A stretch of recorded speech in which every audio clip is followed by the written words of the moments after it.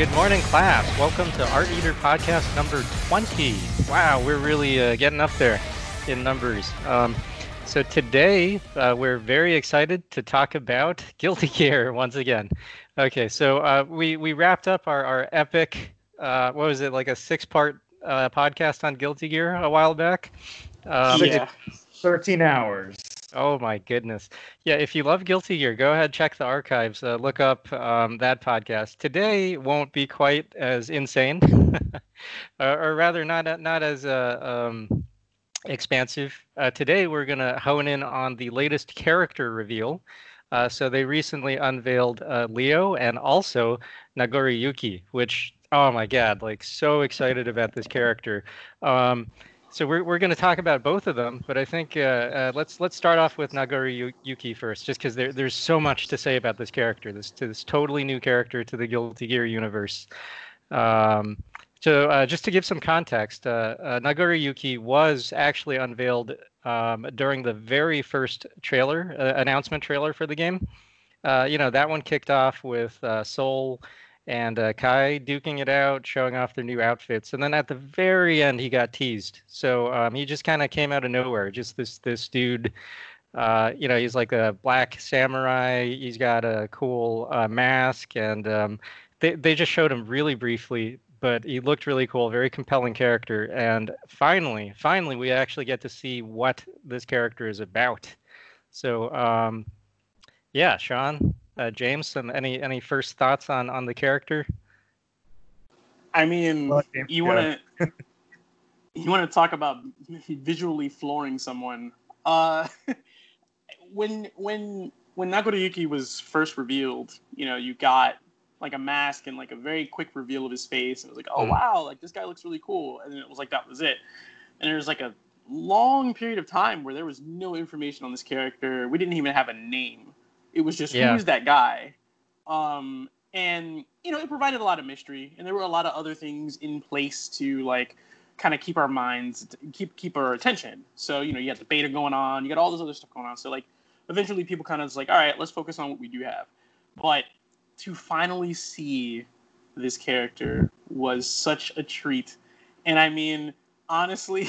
The spirit of this character, I feel like, has been in so many kids' sketchbooks, notebooks, like for the past 10 to 15 years. Yeah. And it's like to see something like this come out and be official and not OC Do Not Steal is kind of incredible. I literally watched that trailer at least 15 times within like the first sitting when I saw it. Like I watched it over and over and over again because it was just such a treat where you're just like, first of all, you're finally showing the character, but secondly, they're a different type of cool, but they're also a paralleled type of cool. And I'm pretty sure Richmond can understand where I'm coming from with that, and I'm sure he'll eventually tackle all of the good with that. So I'm not going to say too much more. I'm going to let him have a moment too. The thing you said about people's sketchbooks is also like it being official. It doesn't feel cheesy or pandering. It just feels like a really, really cool character design. Like nothing about it feels like they were trying to hit on something like fantasies or different archetypes. Like it just feels like a well fleshed out character. I can tell you at least like a quick first impression.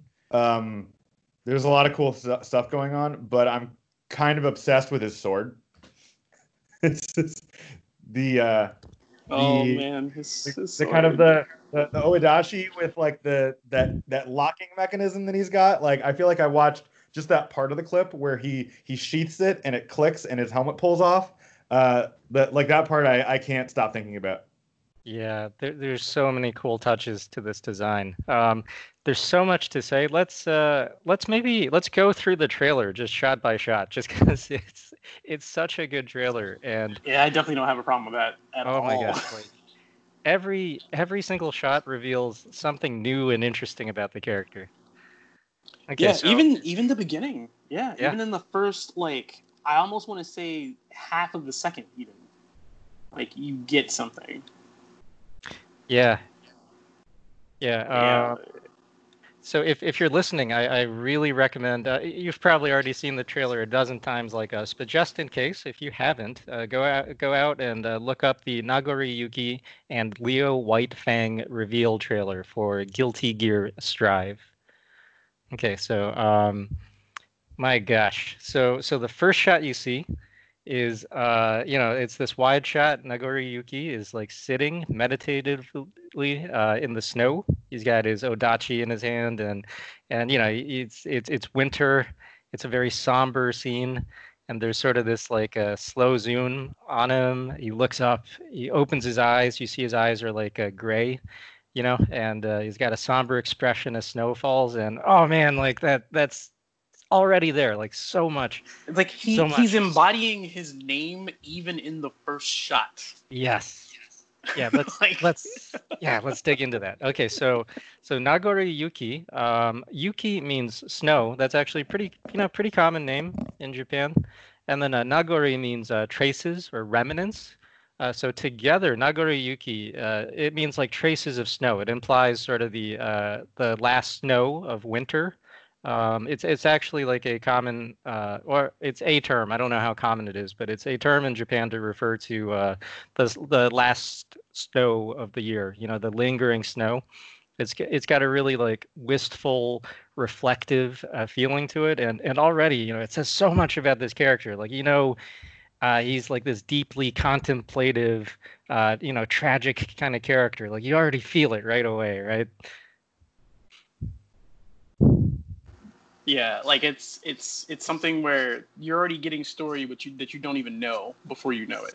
Like even within that first shot, you feel exactly what they want you to feel, without you even knowing the parallels and the connections that he may have to other characters. Like, I mean, you can see some of that within his design, but it's like there's this feeling that you're just like, this feels right, and I can't wait to explore the rest of this character. Yeah. Yeah, so let's dig farther into that name. This is we're still on like second two of the trailer, by the way. But so the name Nagoriyuki, he's actually named after a very famous pop song in Japan, like this folk song that was very very popular. It was released in 1974. It was written by a famous Japanese musician named Shozo Ise. He wrote it for a pop star named Kaguya Hime, like Princess Kaguya from the fairy tales. So that was like a big hit single in 1974. And then since then, it's been, if you look up the Japanese Wikipedia page for this song, it's been remade over 40 times. But it's been remade by 40 different artists. Like that's how classic of a song it is. And it's if you listen to it, it's this very wistful, reflective, nostalgic, like sweet and sad song. It's like a very sweetly sad song. It's about the song is about parting with a loved one. It's about seeing them off at the train station and watching them, go off into the winter. On that train, and it's about sort of comparing that moment to seeing the last snow of winter. Sometimes this song title is translated as unseasonal snow. So and the song is it's intentionally ambiguous. It could be about a lover. It could be about seeing your child off to school or whatever they're going off. But it's like the main thing is the song is from the perspective of someone who's parting with someone that they love very much, and they know they're going to have to spend a long time away from them, and they know this person, when they meet them again, they will be a different person. So they're enjoying the beauty of the person as they are at that moment of parting, just like they're enjoying the beauty of the last snow, melting in the ground of the year. And my gosh, like that's so evocative, right? All that rolled up into this character. That's his name, and he's dressed in white, right? And he's sort of intentionally like sort of half cloaked, right? So already it's like melting snow on this character. It's already like a visual representation of what he is, even within the design itself, even within the first shot he's in. It's like it's all thrown at you in this stylistically blunt way that it's like irrefutable. It's very it's quiet but unapologetic visually. Yeah. And I mean, again, we're only seconds in, and you get so much information visually of this character. Yeah. Oh man! And then when he looks up, his eyes open, and you see they're very light. They're like these silvery gray eyes. Yeah, it's I like was a very small hint of blue. Yeah. So the eyes, I don't know. What did you get from that? Like they kind of recall snow, like the rest of the motif, but you think maybe it's like a Zatoichi kind of thing? That was one of my first initial reactions when I saw it. I don't know if that's something that's going to play out in the story. I mean, this is the only information that we have. But when I saw the eyes a little light, I said, wait a minute. I said, is he blind? Is this like, do we have, a Zatoichi parallel already? But Yeah. It seems, as far as we know, we don't know if he's blind. We Yeah. don't really know. But visually, it does seem like maybe there's potential for his vision to be slightly impaired. But again, we won't know until we get more information. But just based off of what I saw, I mean, the initial shot, I was like, man, this is like such a Katsu Productions, shot. You could have easily put that logo in front of this. I'm like, oh, there's a 3D Chambara film coming out. Okay, like it's like it's very much a parallel to those things. But his eyes like that. I think there's a possibility there may be something wrong with his vision, but again, we don't know until we see more from this character. But Yeah. I think that would be an interesting touch. But then again, Zato 1 or Eddie is already like their Zatoichi like go-to, so they may not go there with that. That'd be kind of cool, kind of ballsy to have not one but It two would. Zatoichi. Yeah, references I in mean, one I'd game. be all for it. Yeah. Honestly, Yeah. but we'll see. Do you think it's an implication that there's something gear-like or mechanical? Because the only thing that made me think about this is if you look closely at them, they have a lot of detail, and also his helmet doesn't. It's kind of unclear where it comes from, and I feel like if it was indicating that there was something gear-like about him, that might be something that could come up, but maybe reading into it too much. Yeah, maybe. I mean, his helmet doesn't have eyes. No, that's a solid point though, because So Yeah, maybe that- he's blind. That's Like why that. I did, yeah. Yeah, but we'll get into that in a minute. Yeah, let's just talk more about maybe other possible influences. So right away, so I mean, like obviously he's a black character. He's the first distinctively like black character in Guilty Gear. I think there's been like dark-skinned characters in the past. It's kind of ambiguous. Like Right. I don't think anyone really ascribes ethnicity to Potemkin necessarily, or to the girl with the two giant swords. What's her name? Yeah, no one really makes a parallel to her being like a black character. Yeah. Yeah. Yeah. Ramalthal. Yeah. But so Nagoriyuki is the first. Like clearly, he's a black dude. And with the sword and stuff. There's several characters you could recall. And I also just want to say like. It's great that like there's so much more to talk about than just like, oh yeah, he's the black character. Like they didn't leave it at that, right? A lot of fighting games, it's like, okay, well, we need a black character, let's make him a boxer, right? And then Right. that's Yeah. like the character. It's like he's the black guy, right? Like Yeah. there's so much more going on here. Yeah, But both with Ramlothal and Nagoriyuki, they're very distinct, very very different. Yeah. Which I appreciate. Like there's a lot of sincerity that went into the design sensibility for him as well as Ramlothal. Yeah.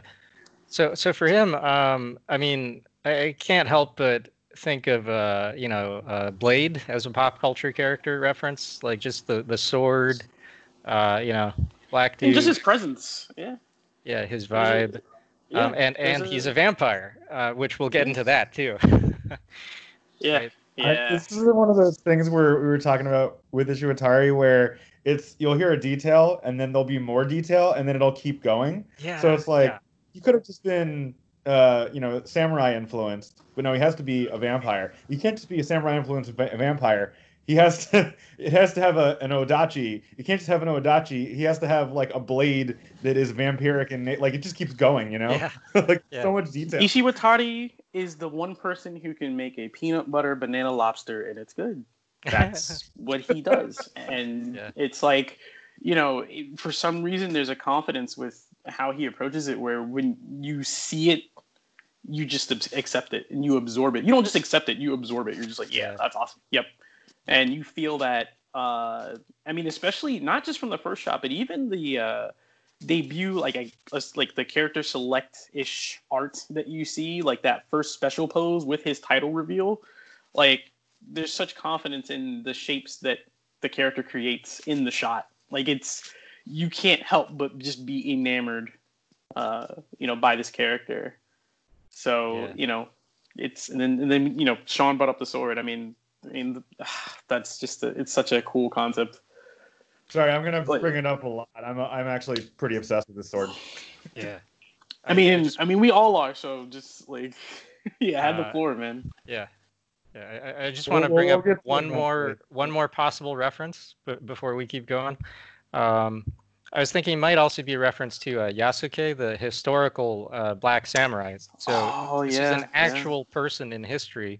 It was a man of African descent. He ended up in Japan and he became a samurai retainer for Oda Nobunaga. And he was like quite notable. He was quite high ranking. Very, very respected in his day. And he was really tall too. Records indicate he was 6'2", which back then the global average was closer to 5 feet. So this guy was like a foot taller than everyone. And Nagoriyuki is quite tall. He's a very, very large character on the screen. So I think maybe that might be an influence as well. No, that's definitely. I would be surprised if it wasn't an influence. Yeah. Just because of how much space Nagoriyuki occupies on screen. And I mean, the trailer is pretty clever in having him shown on the snowy stage a lot as well, which is interesting because you would think that would affect his design, but it doesn't. Like, he doesn't blend into the background. Oh, that's a really good point. Yeah. Like, you would think that like his design would be contradictory for that, but that it actually supports his design. Right. There's the whole like snowman in a snowstorm joke, right? Like it's just a blank sheet of paper, but he totally stands out. Yeah, he stands out. It is a spectacle to see, even in just seeing trailer footage, let alone playing this character. Just seeing the character animate and move, and embody what they want him to, and to be able to be complemented by a background that embodies who he is. Like there's not many characters in fighting games that do that. Yeah, there really isn't. That's a very intentional design element. So we're talking about like how he kind of pops out over the snow, and I would like to real quick bring us around to how good his color theory is. Yes. So the reason that I think this is it's actually more subtle. So obviously he has a very white coat and he has dark skin, but if you look at his robe underneath, it's orange. But then they use the split complement. The inside of the jacket is actually purple, and then it has an adjacent complement of the pops of red from how it ties together. So he actually, again, we talked about in past podcasts, and if you know color theory, complements or split complements are usually used to make colors look more vivid next to each other, even if they're subtle versions of colors. And I actually think that the choice of using the half kind of robe that is orange, along with the split and adjacent complements of purple and red, is actually what makes it really like stand out. And since he also has the red on the back of his coat and on the front of his mask, the red connects around. So he actually has a very strong silhouette because the color gives him a lot of presence. If that makes sense. Like makes him very 360, for lack of a better term. I feel like I'm not explaining it well. Oh, but yeah. I feel like it means No, that I mean, the white of his jacket can't recede, you know? Yeah, no, it's That's a brilliant. very volumetric sensibility to him with the color choices. Like it encompasses the fact that like the models themselves already have the density that they have, but then for it to be such masterful execution in terms of color choice, no matter what angle you see him, that again is a testament to Ishiwatari and Arxis in general, just the work that they put into each individual character in this game so far. And all of those things just make it work. It's like you can't stop staring at this character. Yeah, Oh, sorry, go ahead. Oh no, go ahead.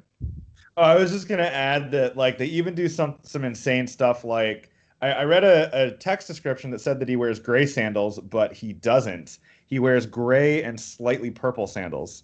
There's a little bit of it's not just bounce. At first, I thought it was bounce light, but it's actually not. The sole of his sandals is like a much cooler gray, and I was like, oh, it's so smart. What a good design decision. Yeah. Yeah. It's rude how good this design is. Yeah, it echoes the inside of his his jacket. Oh my god. Just and it complements the yellow layer. It's Sean, thank you for pointing all that out. Like we often talk about how sometimes entering the 3D era, people tend to over design things. You lose that like focused sprite design quality, and designs can become just a little bit overbearing. But like here, all the little details actually make the character pop better. It's so cool. Oh man, let's let's talk about his outfit some more. So I have some notes from Professor Andy, who he's not here with us today, but he's here with us in spirit. So he did a breakdown of Nagoriyuki's outfit on Twitter. Let me find my notes. Okay, so obviously those are samurai robes. And but it has sort of like a modern militaristic feeling to it. So he wears his robes one side down, like the sleeves are totally down, and there's a historical precedent for this. People actually used to do this back in the day, both for fashion and for practicality. If you have one arm that's not bogged down by cloth, it can move a little more freely. Also worth noting that he's wearing robes, and if you look at most Japanese samurai movies or video games, the samurai typically wear robes, not armor, right? Armor is only for going off to like war. Whereas when you see a lot of Western stuff about samurai, they tend to be armored. Like if you look at the cast of Samurai Shodown, there's only ever been 2 characters out of like over 50 that actually wear samurai armor. So a good choice for them to give him robes. And then the one sleeve asymmetric design, it also recalls Hōan era samurai cloth, and specifically hunting robes. So the Hōan era was from the 794 to 1185. So like over 1,000 years ago. So it's a pretty ancient time. But they if you look up Hōan hunting robes. It's a very distinct asymmetric design that this design really nicely recalls. And maybe that feeds into him kind of being a vampire too, right? Vampires are always kind of have like a predatory kind of presence to them. And then as Sean pointed out, he's carrying an odachi, and let's dig into that. Sean, you want to talk about the sword? Yeah, so I don't think I probably know as much as like y'all do or Professor Andy might about it, but the reason it struck me so much is I think when I first like saw a screenshot or whatever, I thought he was just using a katana, and he has I forget what the normal set of samurai swords is called, but I noticed that he had the matching set. And when I saw it in game, though, I was just like, I was struck by. I was looking at it, I was like, wow, this is a huge sword. It's got to be an odachi. Like Yeah. it's not a katana. And the way he moves and the way it feels is actually really heavily supported by how. And there's a backstory to the sword we can talk about later that it is kind of teased in this, but. That to me like gives a lot of weight and power and confidence to the way he moves, and that's why I think it was a really intentional choice. And not only that, like you see it later in the trailer. The odachi specifically has an actual hilt lock on it that is mechanical, um, and I'm not sure, but I think it's tied to his helmet. They kind of cut away the first time, but I think it actually there might be something related to the helmet like going on him that isn't about sight. I think it's related to his sword. So I feel like there's a lot of thoughtfulness going there. So I was really interested in that, and I feel like there's a lot going on there that we could dive into. Yeah. So Professor Andy, who you can follow him on Twitter at Hokuto Andy, he talked about that hilt. He pointed out that the carrying handle on his sword, on the hilt, it recalls the part of a modern machine gun. Modern machine guns have handles on the barrels because they heat up quite a bit with the rapid fire. Um, and machine guns are modular, so if your gun overheats, you got to be able to quickly change out the barrel. So there's actually in modern standard issue machine guns for the military, like there's a handle so you don't burn your hand. They have handles on the barrels so that when they overheat, you can quickly change out the barrel. And his sword seems to have this heating element, right? It seems to like get powered up, maybe with blood, maybe it's like a vampiric sword, and but it seems to be generating a lot of heat, and then when it becomes like blood red, he's got to like reseal it. Um, and then I on believe top of that, oh yeah, go ahead. vampire. I was gonna say I believe it is in fact a vampiric sword. Yeah, yeah, I think that might be like part of his gameplay. Yeah, Just yeah. yeah, I just think one more thing about the Nodachi, real quick. Machine guns are modular, right? They're made to be like taken apart, cleaned up on the field. Change out the parts. And that's the same way with Japanese swords. Back in the day, they were made to be disassembled, cleaned up, reassembled. They were also very modular by design. So every aspect of his character really conveys that he's sort of this modern samurai. It's really thoughtful. it's masterful, even. Yeah. Like, I mean, such deliberate color design choices. Like everything comes together in a way that you wouldn't expect. Like if someone told you this on paper just randomly, it's like what? But like when you see how all of these elements come together, not just visually, but like, for lack of a better word, the lore Hmm. behind the character, like the referential structure behind the character, like all of these things, uh, work incredibly well. And what's interesting is that for as fresh and new as Nagoriyuki is, for me, there's a visual parallel to Johnny. Yeah.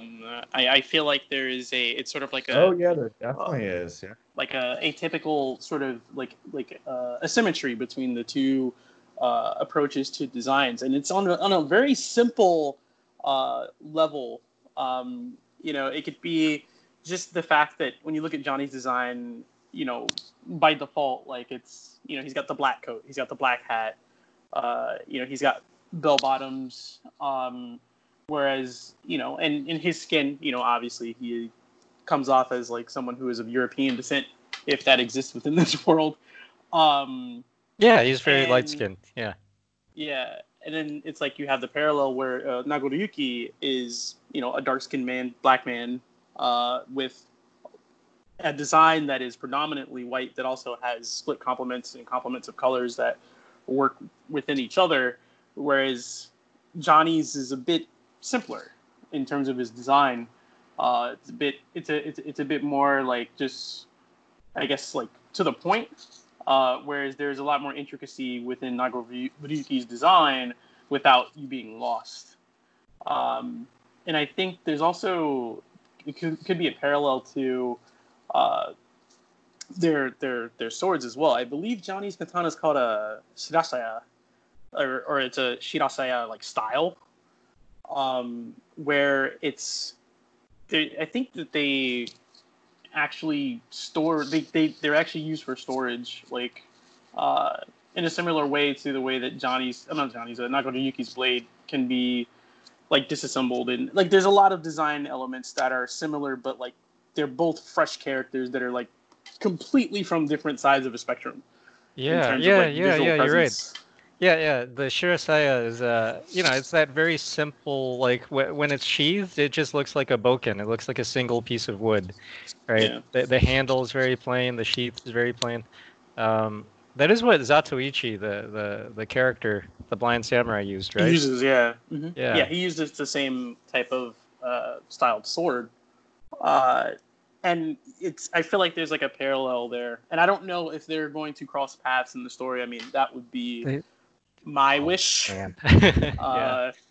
Being a big fan of Tambara films myself, like I would love to see Ishiwatari's like take on having these two characters in the world of Guilty Gear, having an encounter that would be an homage to that would be, if I had something I wanted for Christmas, like that would be a thing that I would be pretty excited about. I mean, given the fact that, when I saw the trailer, it made me think of so many things. I mean, the first thought was Shira Yukihime, which is in English, I believe that translates to Lady Snowblood, which is a famous Chambara film that has been exposed to people through Kill Bill. The sort of somberness of, and the darkness of that story, I felt a similar sensibility watching the first few seconds of that trailer. I feel like you could easily have put anything. You could literally put the opening theme to Lady Snowblood in that trailer, and it would have worked just fine for him. Like it made me think of Meiko Kaji, who plays Lady Snowblood in the movie. Yeah. And she sung the theme too. Yeah, she sung the song. Yeah. So it's like, to me, it was just like, man, this is just such like a match made in heaven or hell. If I want to make a dad joke with Guilty Gear. Joke away. That was very that was earned. Yeah. Dude, you bring up Lady Snowblood. I just realized, like, Nagoriyuki, his name means like the last snow. He's draped in snow, but like half covered, like it's melting. And then there's that spot of red, right? There's the kanji for heart on his mask and on his back, and they wrote it out for you in English too. And Lady Snowblood is, of course, got so many beautiful shots of like just the patterns of blood just frozen in the snow when she's like killing people. Yeah. She has a beautifully murderous signature that is showcased throughout the entire film. Yeah. It makes her vengeance just it's almost it's like a parallel to a line in the Wicked City Japanese trailer where Taki says violence is beautiful. It's like, it's literally, that's what that film sort of embodies. And I feel like like I said, we haven't seen much of what he does, but like I feel like there's potential for a lot of artful display within some of his attacks, where you really do see a lot of symbolism within the blood. Like there's something about the particle effects of the blood splatter that does show up that I don't think I've seen in Guilty Gear before. I'm not sure, like I would have to go back and look, but I feel like the blood is very prominent, not in a gory way, not in a distasteful way. But it's much more prominent in this trailer than any of the trailers that I've seen. I don't know if Guilty Gear characters bleed. I feel like they've had like the little blood splashes in previous games. That sort of samurai showdown style. It just it's like water, it just dissipates in the air. Yeah, it seems like and I could be wrong here, but it seems like the effects in with some of his attacks, there's such density when the blood is like shown. He, And part of it could be from the sword itself, because I do see that there are certain attacks that their blood trails on the sword. So Yeah. I don't know if that's something that he's accumulating, oh, like dude, as the match goes on. But because I think that's a possibility. Go to 1 minute 45 seconds. You see the blood coming out and then going into him. That's definitely a gameplay mechanic. Yeah, like yeah, that, he's that's absorbing blood. Yeah, so it's like, you know, you're seeing. Yeah. Oh man. Like I said, I mean, there's so much food in this in this trailer. There's so much to feast on. Such generous servings. Yeah, By the way, we're 5 seconds into the trailer, really. that's so much going on. Yeah, it's man, I can't wait for this to come out.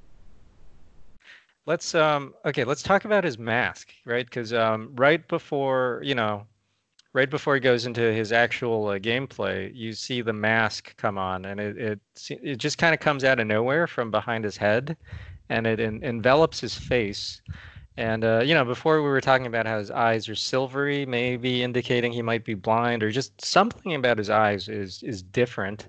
And then the mask, there's no eye holes, it's either he's blind or it's accentuating his senses elsewhere, right? What do you think? Yeah, it seems like an intentional design element. It's kind of tough to say like what exactly it is, just because we have like limited information. But I think we touched on it a little bit earlier. Is that there's an element of Zatoichi that could be there, and it would be super ballsy for ArcSys to give us a double down with cheese in terms of this. I would be all for it, but again, that's something that strikes me as a thing that they could be alluding to, because when it comes to ArcSys, when it comes to their designs, there's a lot of purpose and intent behind the elements. I feel like there's a lot of discussions that go on for hours in terms of design passes, where it's like, hey, why is this color? This looks cool, but like, what else is there? What reason is there for that? Like, I feel like there's a lot of heart that Ishibatari puts into, what he does and why. And even if it's an effortless thing from him, where he's just like, oh, I just thought it was cool, but this is also something that could be a parallel to it. It's like, for him to make those choices, like, there's a lot of thought and care. And with Nagoriyuki, I don't want to say I feel like there's more with him, because I feel like there's a lot of depth in terms of design with all of the Guilty Gear characters, but Nagoriyuki just seems so fresh, because one, it is their first black character in Guilty Gear, so that kind of puts him in a spotlight where it's like there's no one really like him. There's tan characters, there's characters that are brown, but he looks like a black man, and that is like, it's so, again, it's a first for Guilty Gear. So like, all these other elements being so interesting and intricate with him, just kind of, there's like such a visual focus on him where you're like, wow, you can't look away from this character.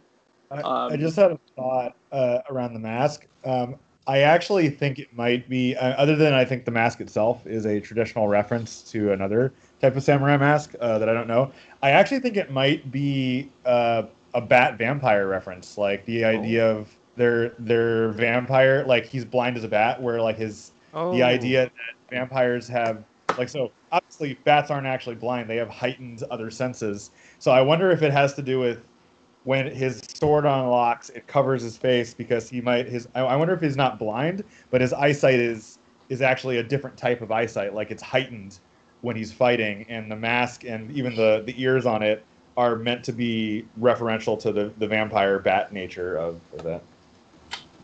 Well, he does have like what looks like maybe four sensors on his forehead. Like some insects have extra eyes up there for like sensing heat and stuff, or UV rays. I think snakes and lizards, some of them have a third eye around there. Kind of looks like Ava Unit 2's head underneath the mask too.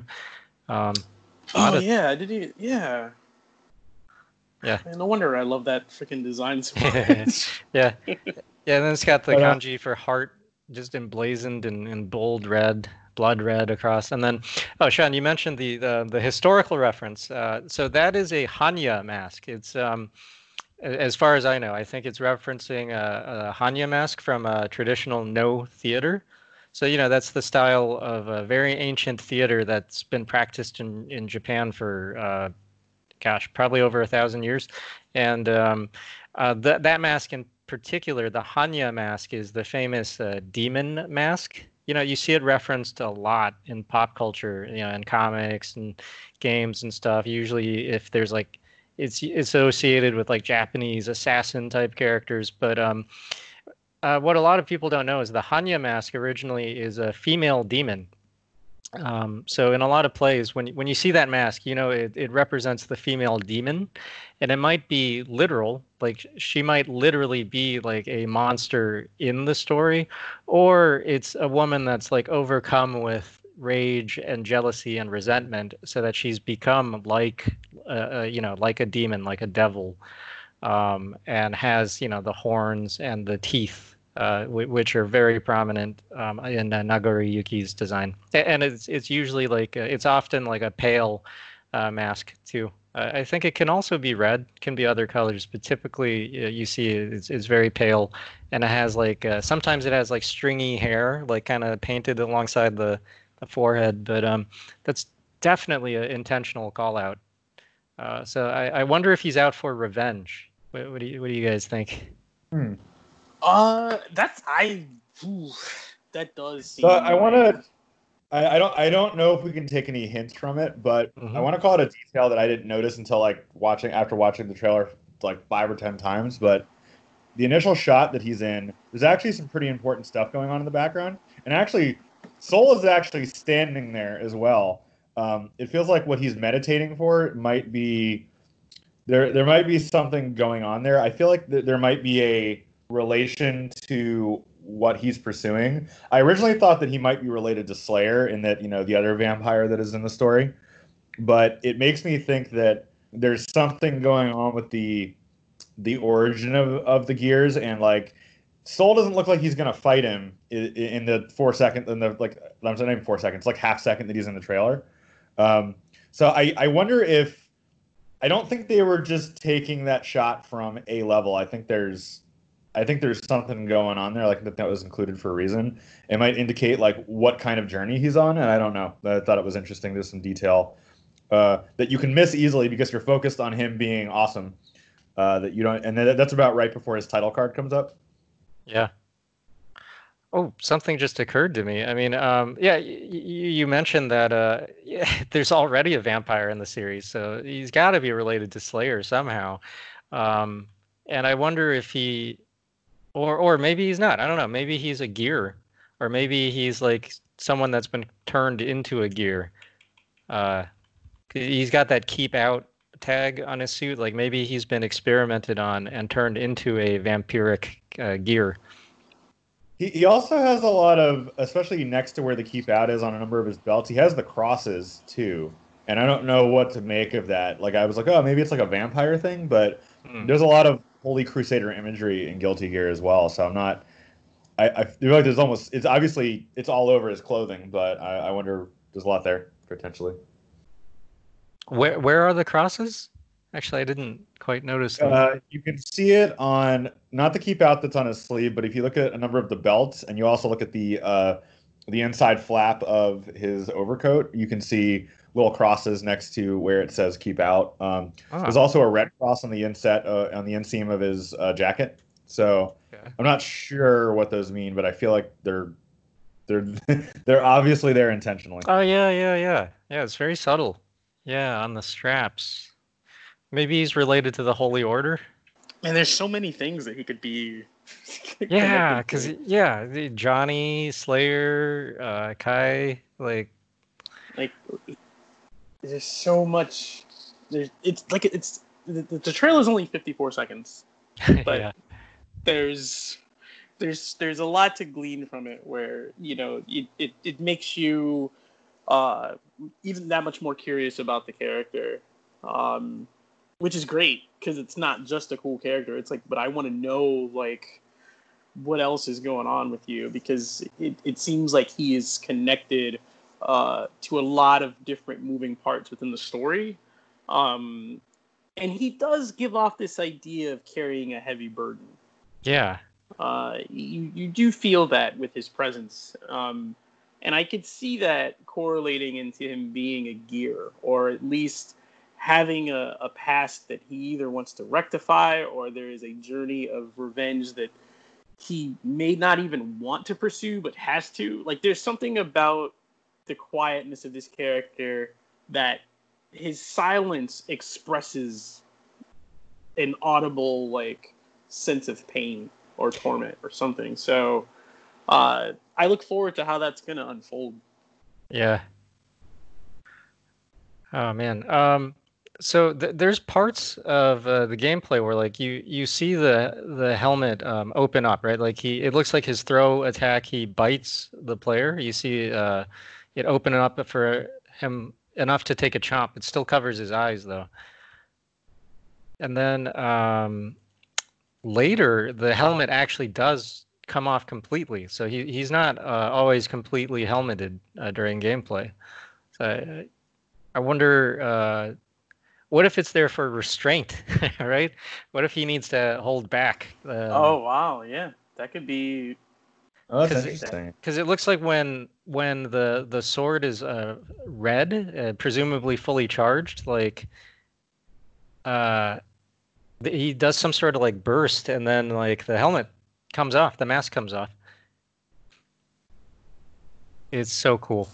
That's so true, though. Yeah. Something else that I noticed that might indicate, very similar to Oro in Street Fighter, that he may be holding himself back is I feel like he's a very confident, he doesn't feel like a fast character because of how slow moving he is with his Adachi, but also you can see him do teleports and dashes like Slayer does. He's not, it does feel like he is restraining himself to some degree. In terms of like you watch him move in the actual fight, the way that he'll go from one element where he's very carefully swinging the sword, but then he'll move to do a quick dash and almost a teleport. Like he definitely feels like there's some level of restraint for sure. Yeah. Oh, I noticed. So his default stance, he's one of those rare fighting game characters where he has his back to the viewer. So it's, he's a badass. Like, yeah. it recalls a Genjiro from Samurai Showdown. Do you think maybe that might be sort of an analog for how he plays? If that's the case, I will play this character forever and ever. I am a Genjiro main, and if he has even a hint of that type of aggression in his game design philosophy, I am definitely going to be sticking with him forever. But the presence is there, though, in terms of, because Genjiro, even though he's not like massively tall, he has a towering presence just because of his mass, and even just what his character represents in terms of his own tortured story. I could see like a parallel in terms of just the badassery there. And I mean, if he has any sort of like hint of that sort of sensibility, that's just going to make me love this character that much more. Yeah. I mean, because the more that I look at that stance, it does remind me a lot. Actually, one of his 2-hit attacks actually looks like Genjiro's heavy slash. There's like a swipe up and then down, and that does remind me. Even the gesture and pose of it is, slightly similar to Genjiro's heavy slash. Man, his teleport. Oh god, just the effect that's over his model is so cool. Yeah, I don't even know how they did that. Oh my god, yeah, like it's magic to me right now. Like I can't even like break down like what I'm seeing. Like I'm just like, it just looks amazing. What's cool is they show him fighting Chip as well, and their teleport animations are different. Like actually, it's easy to, at least I found it easy to follow who is teleporting, despite the fact that they were both doing it. Ooh, yeah, good call. Yeah, they're telling you, they're showing you, like, this is how Chip the ninja teleports. This is how, Nagoriyuki, the samurai teleports. It's very distinct. And I feel like they could actually just do an anime just on this character. Oh, that'd be rad. I'd be so for it. Now that you pointed out, it looks like when his sword is glowing red, he doesn't have his mask on. Yeah, right? It's interesting. Yeah. I noticed with his animations, his sword is so huge that when he swings, you can actually feel it go in and out of the screen, like towards and away from the viewer. Like it's a really cool but subtle effect. It's not overdone. Oh yeah, especially when the swipe animation when it isn't red is finishing. It definitely feels like it has a perspective as it comes toward the screen. Yeah.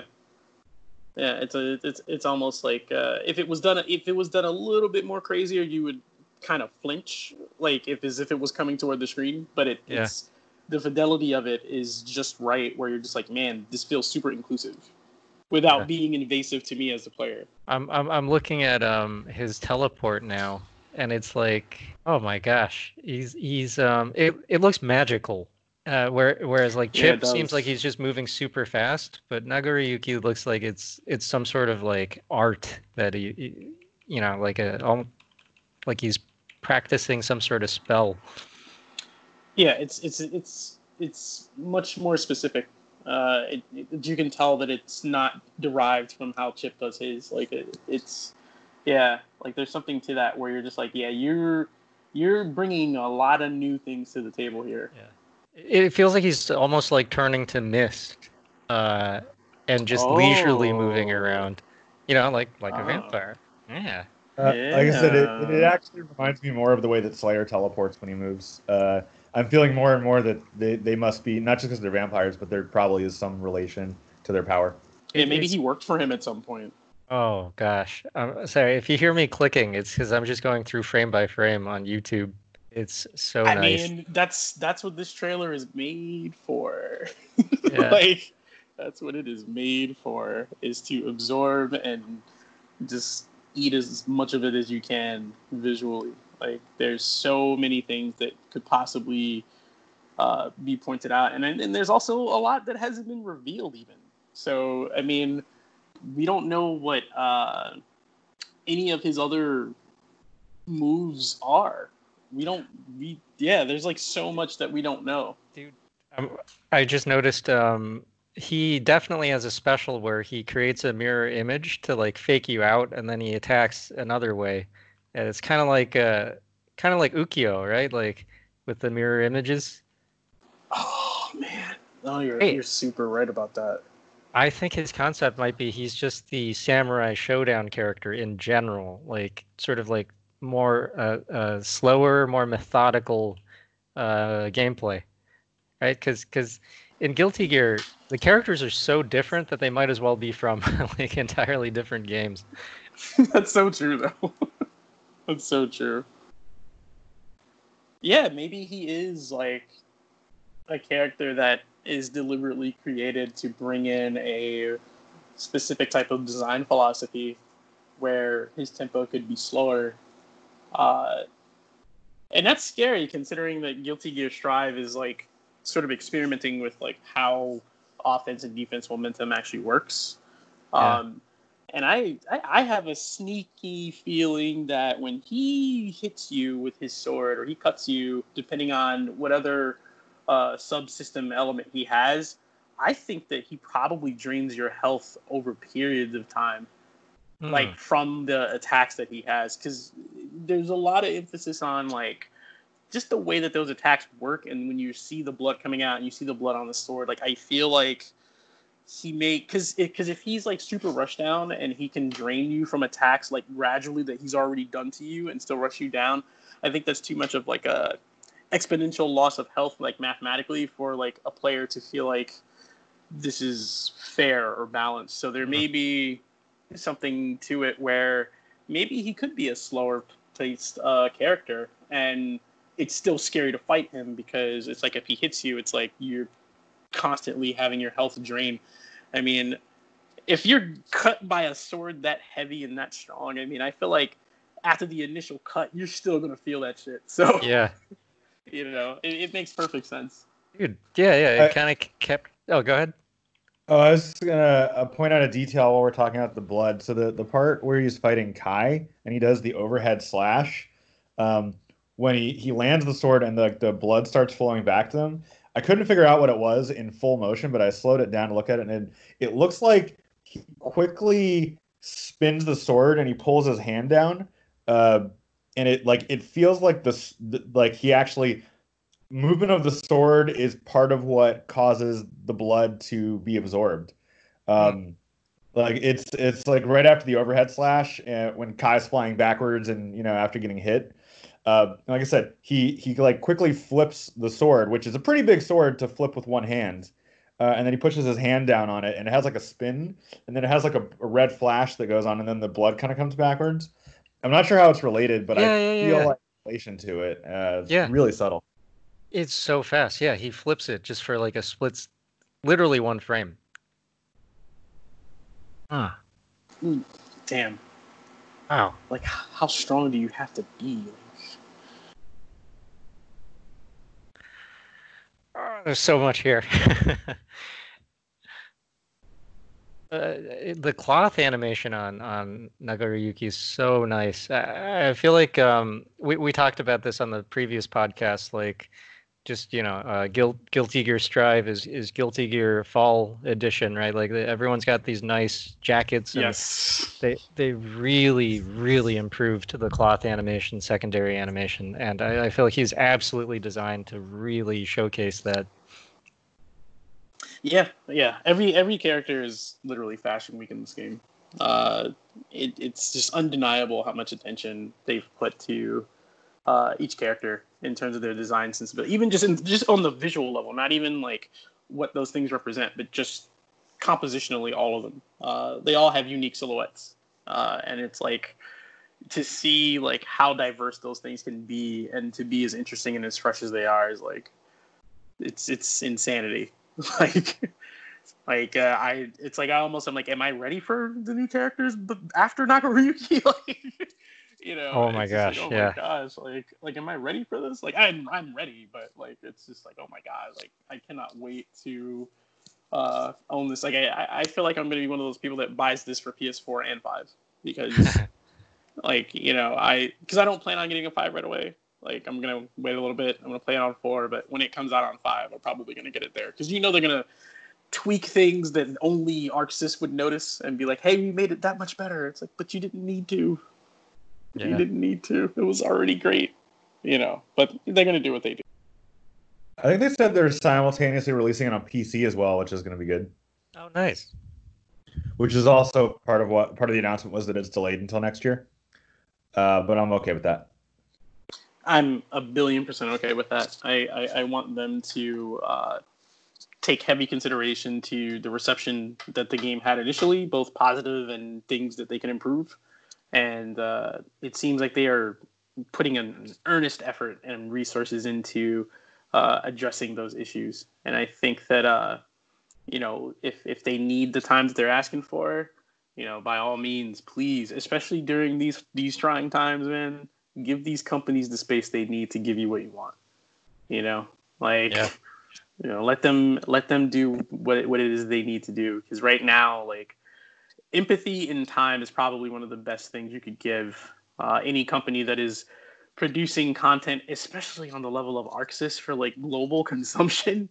Like, give them the time to breathe and take in the considerations that we've, as like the people who were in the beta test and even people who didn't test the game that have expressed their opinions on Twitter. I feel like they've taken notice of it, and they're working extremely hard to deliver something that is a reconstruction of Guilty Gear. I think was how Ishiwatari phrased it. So let them build, man. Let's wrap up the analysis of Nagoriyuki. Let's see. So the last shot is the helmet coming off, right? He puts away the sword in that very classic, very controlled, Oh yeah.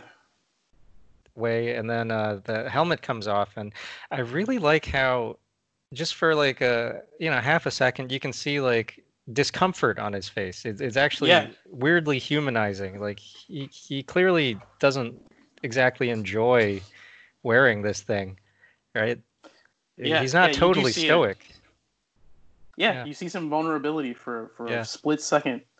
yeah. And I think it looks like his eyes adjust too. Like right before the Let's Rock swipe comes in, it's like there's like his iris like vibrates or something. Like it's like there's something about that that's interesting to me. Like what that could potentially mean.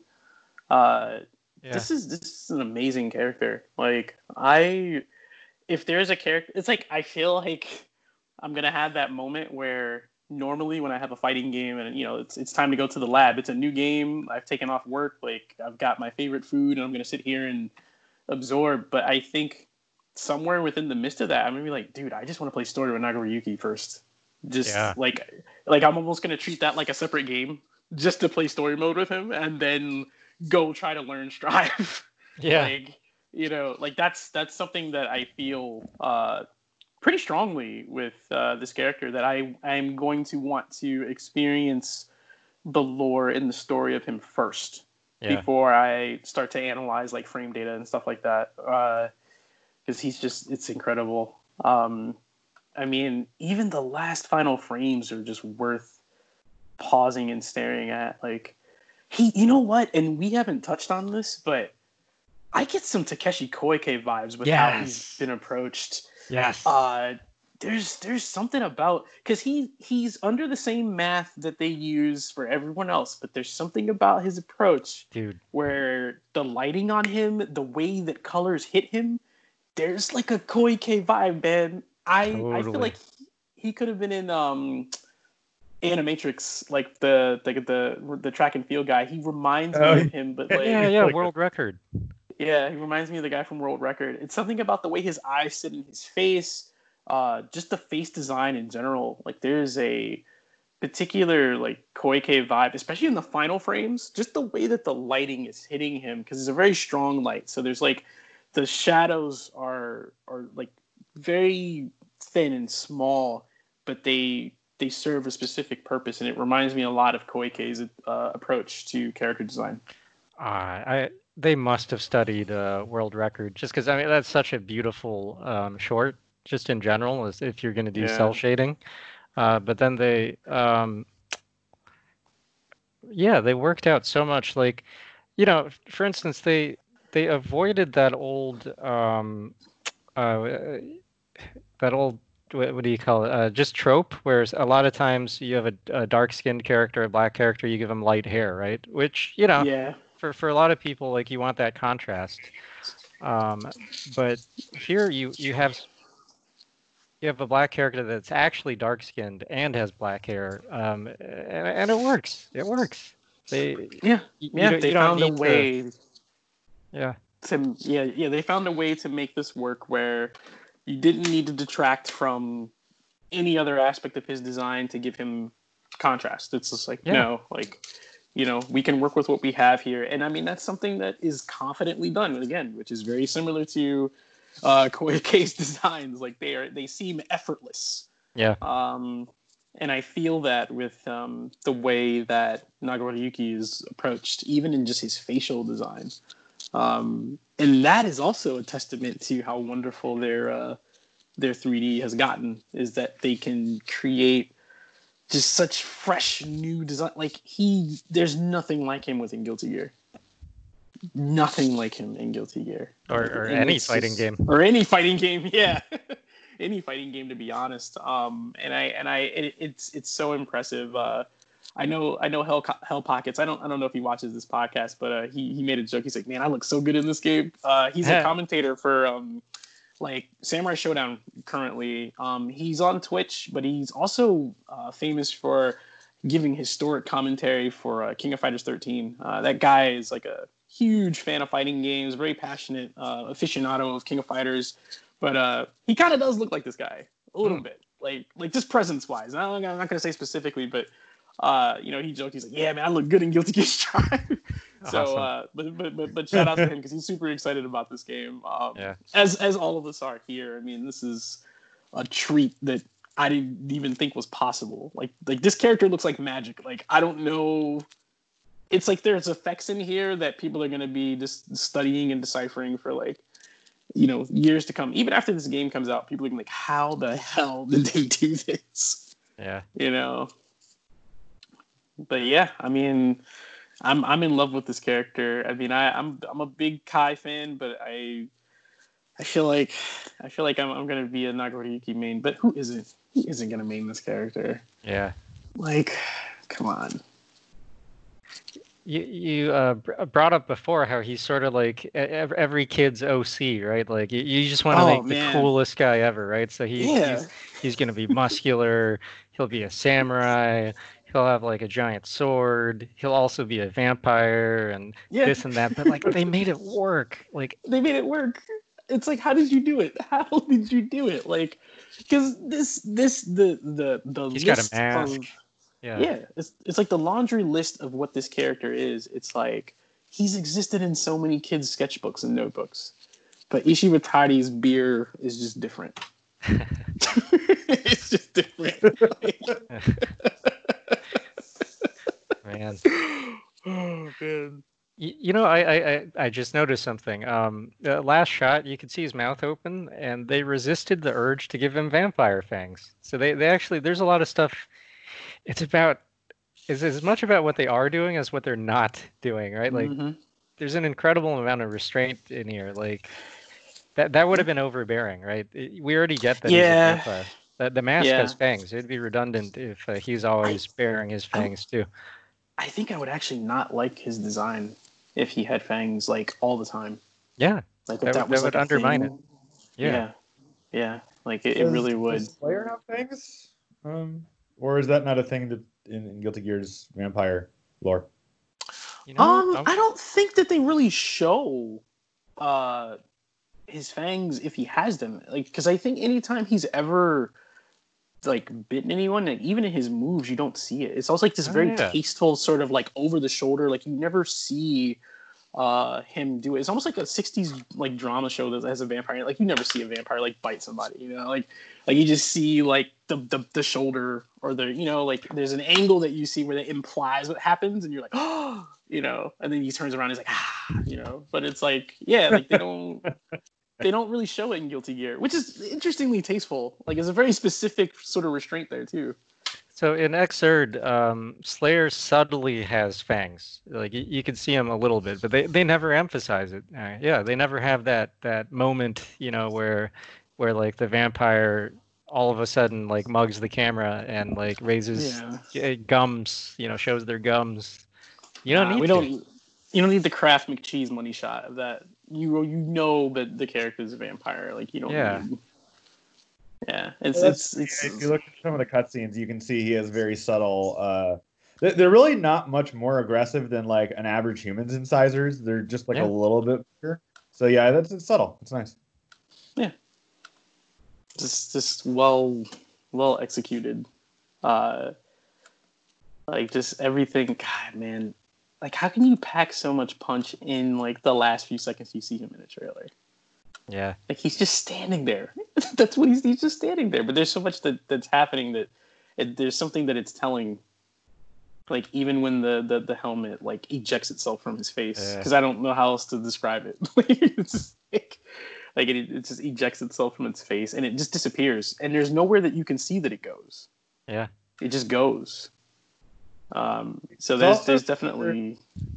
It's clear that as it comes off, like one of the things that I've always really appreciated about a lot of mecha design in anime is that they go out of their way to make sure that all of the mechanical parts feel like they work together, even if like they're not something that makes sense. This is the same. It isn't just that he has a mask over him. Like you can see, it has multiple parts that like even if you don't know what they do, but like there's a part in front of his mouth that pulls down.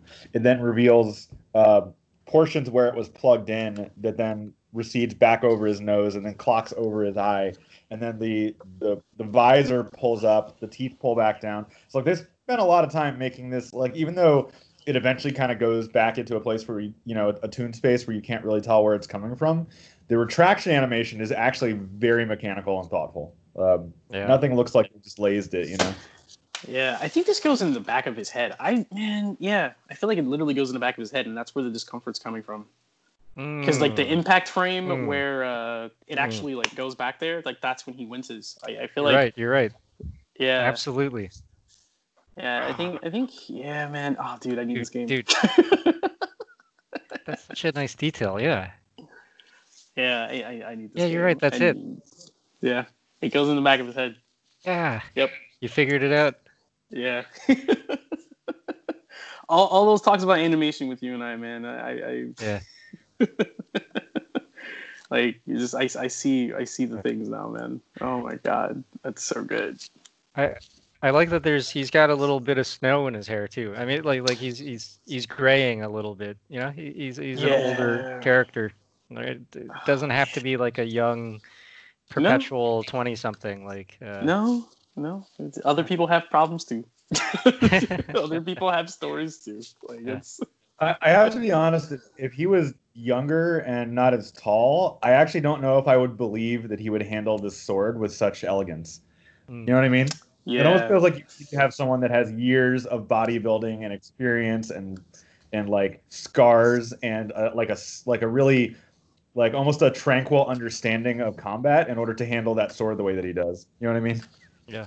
Yeah, man. He's got heavy shoulders, man. This guy comes with a lot, and I'm super excited to explore this. Like this guy, like. This guy makes me want to play Ghost of Tsushima, but it also makes me like this game to just be out. like I need this to be done. But I'm glad they're taking their time because it's paying off. This trailer is evidence of that. Like this, All right, should we move on? Yeah, sure. Oh my goodness. So yeah, Nagoriyuki, amazing character, amazing. Let's also talk about Leo a little bit. Leo, got kind of overshadowed here just because, everyone's so understandably excited about Nagoriyuki, but Leo's trailer looked pretty good too. And dude, his outfit is totally different. He got a huge revamp. Maybe you guys could discuss the change in the design and the design philosophies represented in them. So Leo is returning from Exurd, where that was the series where he debuted, right? So he kind of he was very representative of the aesthetic of that particular game, and so it's really interesting to see how he's changed for Strive. So I don't think this reference is here, but I'm going to say it anyway because it really reminds me of it. So the design of Leo Whitefang in Exurd, the way that his hair works and the way that he moves, it reminded me a lot of like how Victor Creed is shown in comics, and Sabretooth. Mm-hmm. And I feel like this design looks a lot more like Wolverine. Like I don't know, I don't know. I doubt it's intentional, but that there's something about like the way that his hair and costume feel between the two games that really reminds me of that dynamic in the comics. Interesting. That's interesting. Yeah, I mean, he was definitely very lion-like in the past game. Yeah. Yeah, and it's like in this, he's. Yeah, there might be something to that because his hair does kind of fall into the same collective like volumetric shapes. So I can kind of see that. I do. You know what I do feel from both versions is there's a certain density that the Capcom sprite of Sabretooth had in X-Men vs. Street Fighter that is just very alluring. Like you didn't want to like. It's like you couldn't stop looking at how cool that character looked, even if you didn't like Sabretooth as a character. Like if you were an X-Men fan or whatever, when you saw that sprite, you were like, "Wow, Sabretooth looks really cool." Yeah. And his presence is just interesting in this game because there's something in this game that they actually took from Exurd, and they show it in the trailer. Now I don't know how it works in this game, obviously, because he's not out yet. But in Exurd, if you held God, what button was it? I'm trying to think. Is it like the dust button, or I think there's a button that you hold right when the match is over, when it says slash.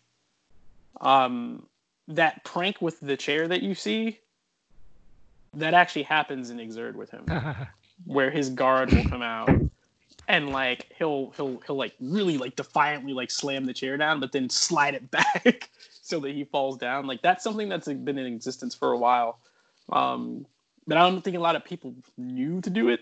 Like, but like the fact that they put that in the trailer was pretty neat. Like that actually you could prank your own character.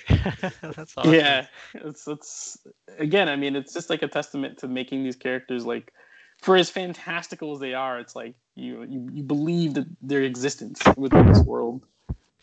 What is his backstory? I mean, clearly he's like a king or royalty or something, right?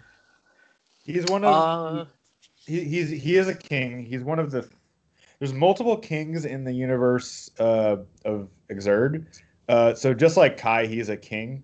I think there's 3 kings in what is currently is modern day Europe, I think is the story. Which is why he always has guards and everything like that. I don't know much about his personal stake in the fight, other than I guess saving the world, right?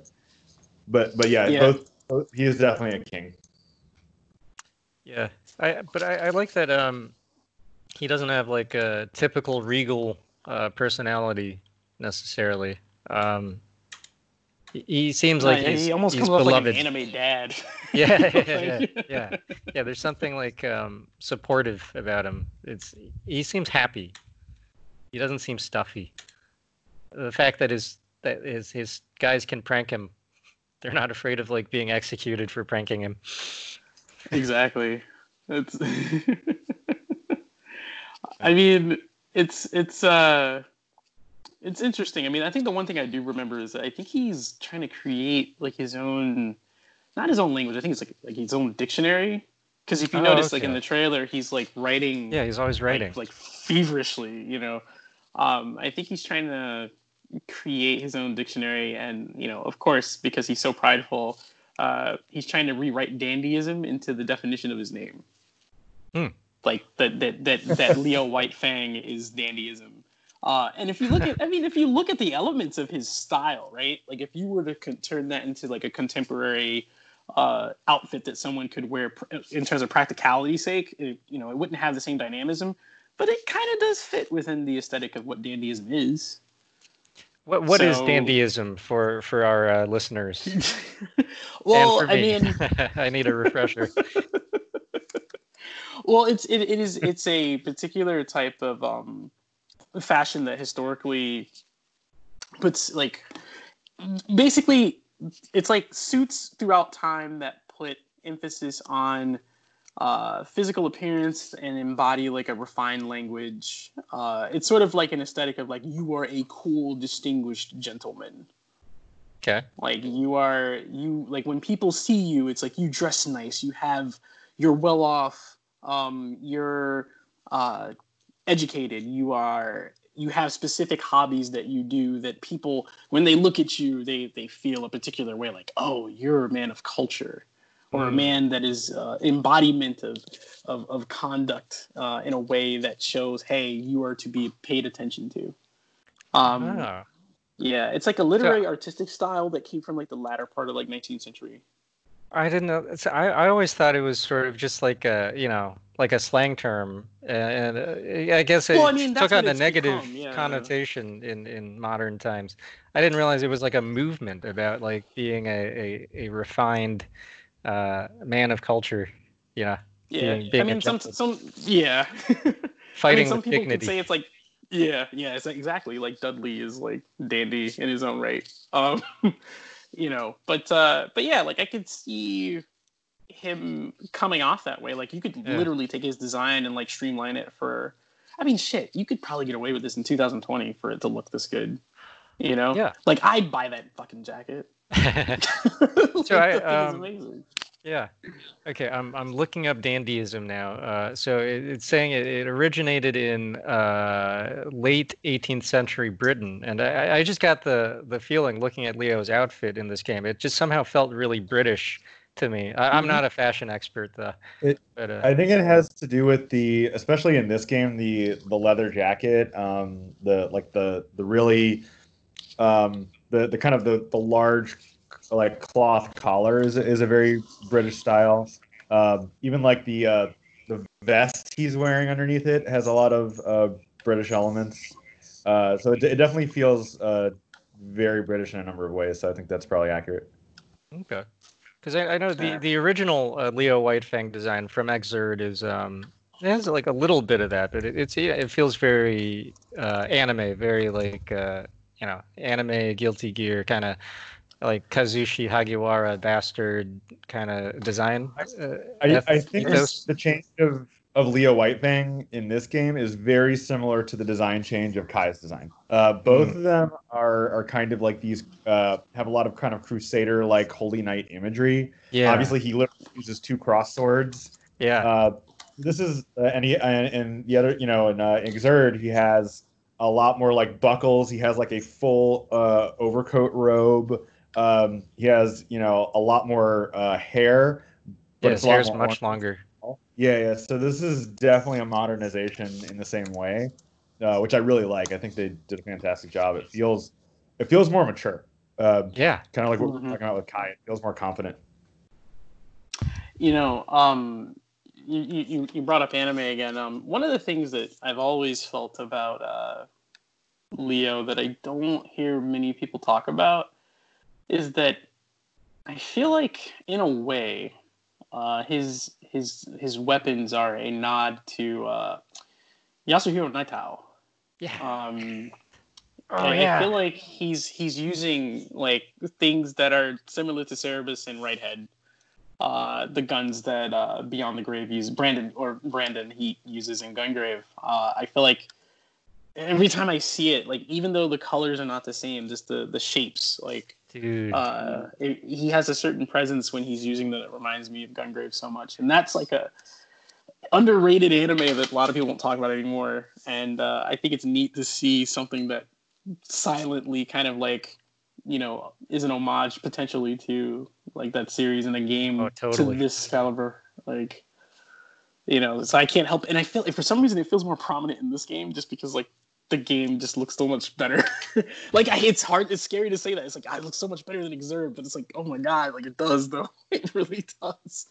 It looks so Yeah. much better than Exurb, and it's just like there's certain things you're able to visually like absorb and digest more in this game than you would like Exurb. And this isn't to discredit Exurb because Exurb is a beautiful game. It's just that Exurb is like the TV series and Strive is the movie.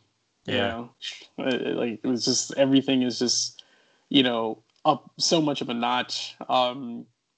And I mean, I didn't play Leo too much. Like I kind of like messed around with this character in Exurb, but like seeing him in Strive does make me a bit more curious about what he's able to do. Like he just looks fun. He's just so cool to look at. Yeah. He has a lot of moves where he turns his back as well. I think Ishiwatari knows like how to make people look cool and menacing. Like, Yeah. I I think think he he has understands. some counter. I think he has some counter moves as well. It I does think seem they're like that, yeah. like I think I mentioned it in previous podcasts that he's a much slower feeling character, but he also feels more powerful because like a lot of his moves are actually. I play actually a lot of play a lot of Leo in Exert. He does a lot of things that actually are shield or counter related. So you have to take a lot more intention with some of his combos. I was mentioning before the podcast that I was watching some some really good videos. It's there are some pro players that can do some disgusting stuff with Leo in Xrd. Oh man. So Leo's moveset, I recall in Xrd he's able to like generate these giant like metallic, maybe like gold looking projectiles, right? Yep, and that's visible in Strive as well. Yeah. Yeah, so in Xrd, like he would just fling these giant like metal objects at you, and if they feel very heavy, yeah, it's a very cool effect. And then in Strive, I feel like they treat it more subtly, and it's even cooler because like in Xrd, you would just have this massive object hurtling at you, the screen filling object, right? And whereas in Strive, he's sort of like generating them out of the air. So it's not you kind of ease into it. One thing I think is super cool is his you'll notice his slash frames, like the smears, the blurs, the effects, right? When he slashes, there's like an arc. They turn solid. Like they turn into those metallic objects that he's generating. So it's a really cool effect. Like I don't think I've seen that before, to turn the VFX animation suddenly into a solid object that has presence in the gameplay. No. It's so cool. The way that you use those objects, at least in Xrd, reminds me a lot of how many people that have beat me very badly use Urian in Third Strike. Some of those people here on the podcast. I mean, I don't know who you could be talking about. I have no idea at all. I'm clueless. You got me there, Sean. I don't know. Like, there's only one person that knows how to charge partition on this podcast. I mean, I dabble. Oh man, but no, that's a good point though. Like it does. There's a certain sense of placement that you do feel with them, and there's something about that makes that more believable visually. I just feel like everything is so. This is a visually hardy game. Yeah. And that is something that it just like it happens so fast, right? Like when you see like the particle effects and stuff. But it serves a purpose of like I don't know, visual like inclusion, like because even when you're looking at his like the last bit of the trailer for him, and you're looking at the blades like whirring. There's a certain dimensionality to. I mean, it's a good shot choice, obviously, but like the execution of the animation, like you feel the weight of the blades before the camera does a zoom in on his face. Like you really feel that, and it has a lot to do with their approach, with how they're creating these assets to just really pull you in, because I did not feel this in Xrd. This is a very particular feeling. It's a lot more visceral, I would say, than Xrd. Yeah. It's like everything just feels that much more inclusive, and visceral. So man, it's like I want to play the anime dad. I don't think he's a dad in this game, but he just has that he's like it's like if Ishiwatari was like, hey guys, I'm doing clothing for LL Bean now, and Leo is the the mascot. It's just like, it's like, well, I mean, if there's anywhere to put coin now, I mean, if Ishiwatari is doing clothing, I would definitely do it, because I mean, it's just something about the presence of this character and the shapes that he makes with the clothes that he has. It's so good. Do you think is he officially the character designer on this game? I mean, he always has been on Guilty Gear. He always has been. I don't know if he has like a team, but like collectively, I feel like he has a big hand, and I'd be surprised if he didn't. Because these designs, they're definitely Ishiwatari, like without being like super like full of clutter, like, but the elements that he would put, like, it seems like this is something that he would do. So I would assume that he is. And I mean, if he has an assistant or something, or there's someone else on the at the helm of it, it's like, man, you are doing Ishiwatari a great service, because you are embodying like what I feel like this guy thinks all the time. Yeah. I wonder if he hired like actual fashion designers or a fashion consultant or something, just because the clothing in it is just so convincing. Yeah, like there's so much craft and execution here that like it's undeniable that maybe he sought some sort of consultation of some sort, or maybe he just he has friends like, hey, look at this, and they're like, yeah, this is you and it works. Yeah. Like like, Maybe it's just him cutting loose. Yeah. Yeah. Man, just like everything about these two characters is incredibly alluring, and it just makes you want everything about them. Like if there are figures that come out from this, like I would want these two characters. Actually, I'd want all of them, but like it's like, because I always fight with that, like, because I wanted to buy Jacko, I wanted to buy like characters from Exerd, and I was like, man, I don't want to develop this crazy habit now. I have a museum in my apartment. Yeah. But like when you see these models, it's just like, man, like I would love to have something like that tangible, just to be able to have it, because there's just such intricate designs, and like, I mean, usually I can't forget what company does the ones for not Strive, but Exerd, but they do a fantastic job like replicating the designs of the game. So I'm pretty sure that on some sort of rollout, they probably do have some figures like lined up at some point, and I would be one of the first to like grab them. I hope they make some Revoltex or Figmas. That would be awesome. That would be so good. Yeah. But that means Biken has to. I need Biken. Oh, for sure.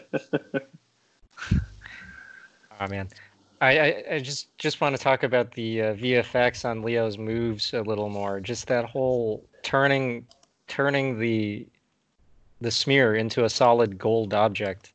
It looks awesome. It fits his gameplay. It makes him very visually distinct, and it also gets across, this is like a regal guy. He's wealthy, right? He's a king. He got the gold, and then it burns up as it disappears. And in fact, I don't know if this is intentional, but it reminds me of in Sinospheric cultures, in Chinese cultures, you burn effigy money for your ancestors. I actually did that today. It was a holiday. Oh, wow. Yeah, and this is exactly how, like, you'll get, like, you'll fold some gold ingots and then burn it, and this is exactly how it looks when it burns up. Like, oh wow, so it's like very slow procedural sort of like. Yeah, like. Wow, that's awesome. You see the fire spread in a clear line, a clear line just enveloping it, and then it turns black. It's I don't think they do this in Japan. I don't think they have that. They have a lot of Confucian practices, but I don't think they do the effigy money. I could be wrong, but it's very common throughout Asia, and I wonder if they studied that for the effect. I mean, it's possible. Like I feel like that wouldn't be far-fetched at all. And for you to, like, I mean, you did that today, and then you're looking at this, it's like, hey, wait, like, yeah, like. I only just noticed it now. It's just like a weird coincidence. Yeah. We all learn things when we're today years old. Like, yeah. That's. I mean, the one thing that I will say that I like about this, and this, kind of plays into something that I feel is a huge aspect to the design philosophy of this game, is visual clarity. Yes. Letting players know what they're looking at and what they're seeing and what it is that needs to have their attention. In a way, it's sort of like it's like pausing like the representation of a hitbox, like on screen of an attack, and it's like in a way it kind of helps you register in your brain, like, okay, this attack coming from him takes up this much space, and like how far or close their attacks might be. because when I'm looking at it, I'm like, man, that really is. It's very clear how much space these attacks take up. Like, it's not just that this looks cool, but it's also like helping players understand, okay, this is the space that this move takes up. This is what I need to be like conscious of. You know, like that is something that I feel this approach to making the effect work the way that it does. So shout outs to them for making for things to be visually, like giving visual clarity, but also still making them look ridiculously cool where you don't even understand how they did it. Yeah. It's like my God, this game is already worth the money and it's not even done. Any other thoughts on Leo? I think collectively, like, I think he represents just the new direction that Guilty Gear is going in. I think that in terms of his visual like evolution, it just goes to show just how much dedication they're putting into these characters, even characters that some could say that they like but maybe aren't as popular as some of the other characters in Exerd. But for him to have that very deliberate treatment of like, nah, man, you are a special character just like everyone else in this game is like special in their own way. It just goes to show that like when they want a character to translate into Strive, regardless of all the hard work that it takes that we don't see, it will come off as effortless with every single character. Yeah. You know, and this only makes me more excited for what else they are working on that we haven't even seen. Yes. Like, and I mean, you know, this isn't a shot at any other fighting game because I think that companies are doing their best right now to create content and develop content. But there is a particular feeling and an experience I have when ArcSys makes an announcement. There's a certain level of excitement that I have that's a little bit different than when another company might make a similar announcement, which it doesn't take anything away from it necessarily. It's just when ArcSys has an announcement, it's like, oh my God, what are they going to show? Like, how cool is it going to look? Like, oh my God, like, what, you know, and all these things start rushing through your head. You're like, oh man, it's going to be like this game. Is it going to be this game from this company? And, you know, you're just like, oh man, I don't know what it is. And it's like, even if it's not those things, you're super excited about what they present. And there's a certain energy that comes from that. And every time I see that new ArcSys logo, as much as it reminds me of like some sort of unused Garnier like ad, it makes me happy. I'm just like, oh my God, like I can't wait to see what you guys do. Cause that explosion of color just makes me think like Garnier Fructis accent core. Like that's what it makes me think like every time I see it. But like there's a certain type of excitement that you feel. And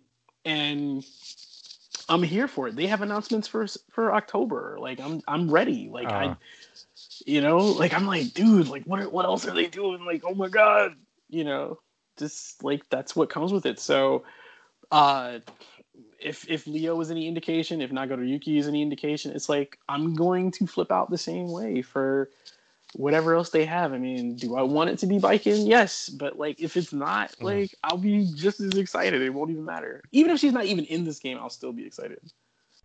I don't think she's not in the game, but I mean, you know. Yeah.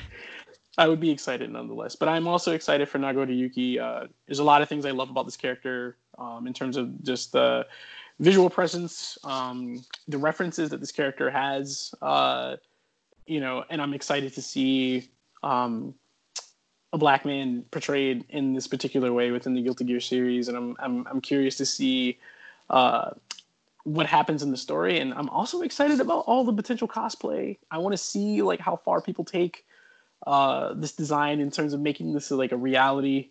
I think it's an exciting time for this type of character, so I'm all for it. I'm probably going to be a main for Nagoriyuki. Not even gonna lie. Exciting. Yeah, I feel like a kid again whenever we talk about this game and whenever they unveil like new characters. Yeah, it's like Christmas every time there's a new announcement. I mean, just think about it. Like, pretty good chance that Johnny's going to be in the game, right? Oh God! Oh my man. God! Like, how are they going to redesign him?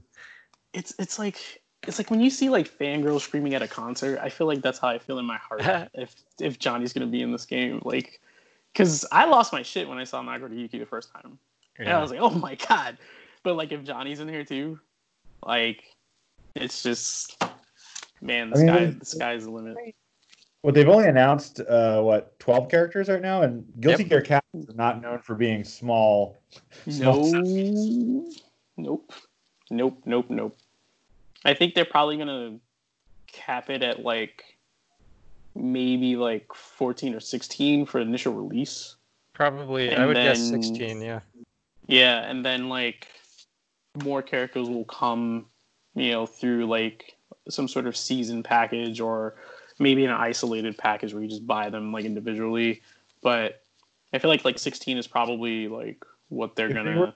They announced a new character more or less every month up until when they move the announcement date. That would get us to about 14 or 16 characters. Probably 16. Yeah.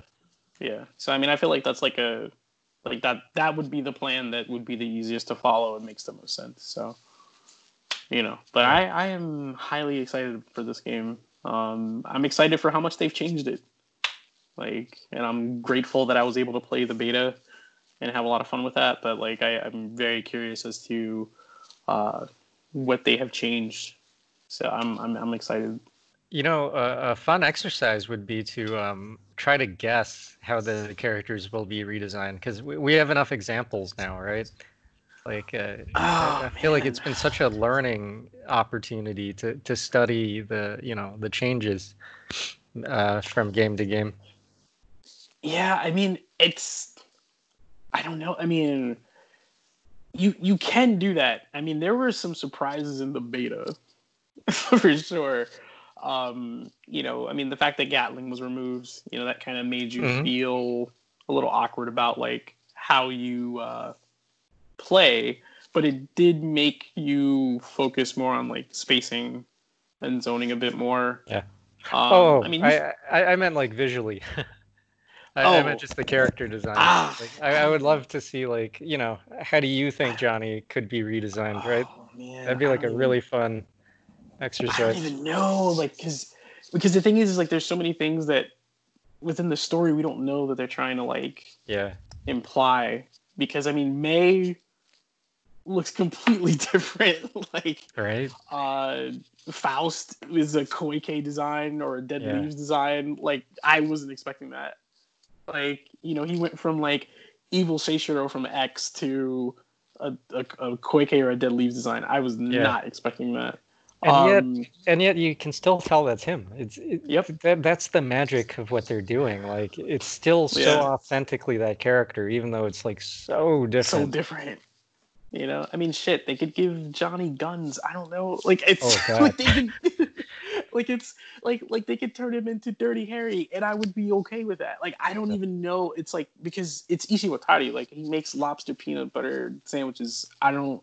It's we don't know what he would put together. You know, it's and there's almost a sense of excitement about that, because you don't know what he's cooking metaphorically. We don't know, because he makes up stuff that doesn't normally make sense when it comes from someone else. But he has a certain type of confidence in his work that he can bring something to the table that is so fresh and new that it's I don't know if I can think on that wavelength. Ishiwatari's on the, like I said, his beer is different, man. His beer is different. But again, that makes for exciting reveals. Those seconds before you see the logo, the first few seconds of a trailer, there's a certain sort of adrenaline that kind of pumps through. You're oh my gosh, what is he gonna do? I mean, like I said, he could very well give Johnny guns and make him a completely different character. He could. It's I don't know, man. Ishiwatari walks a different path, man.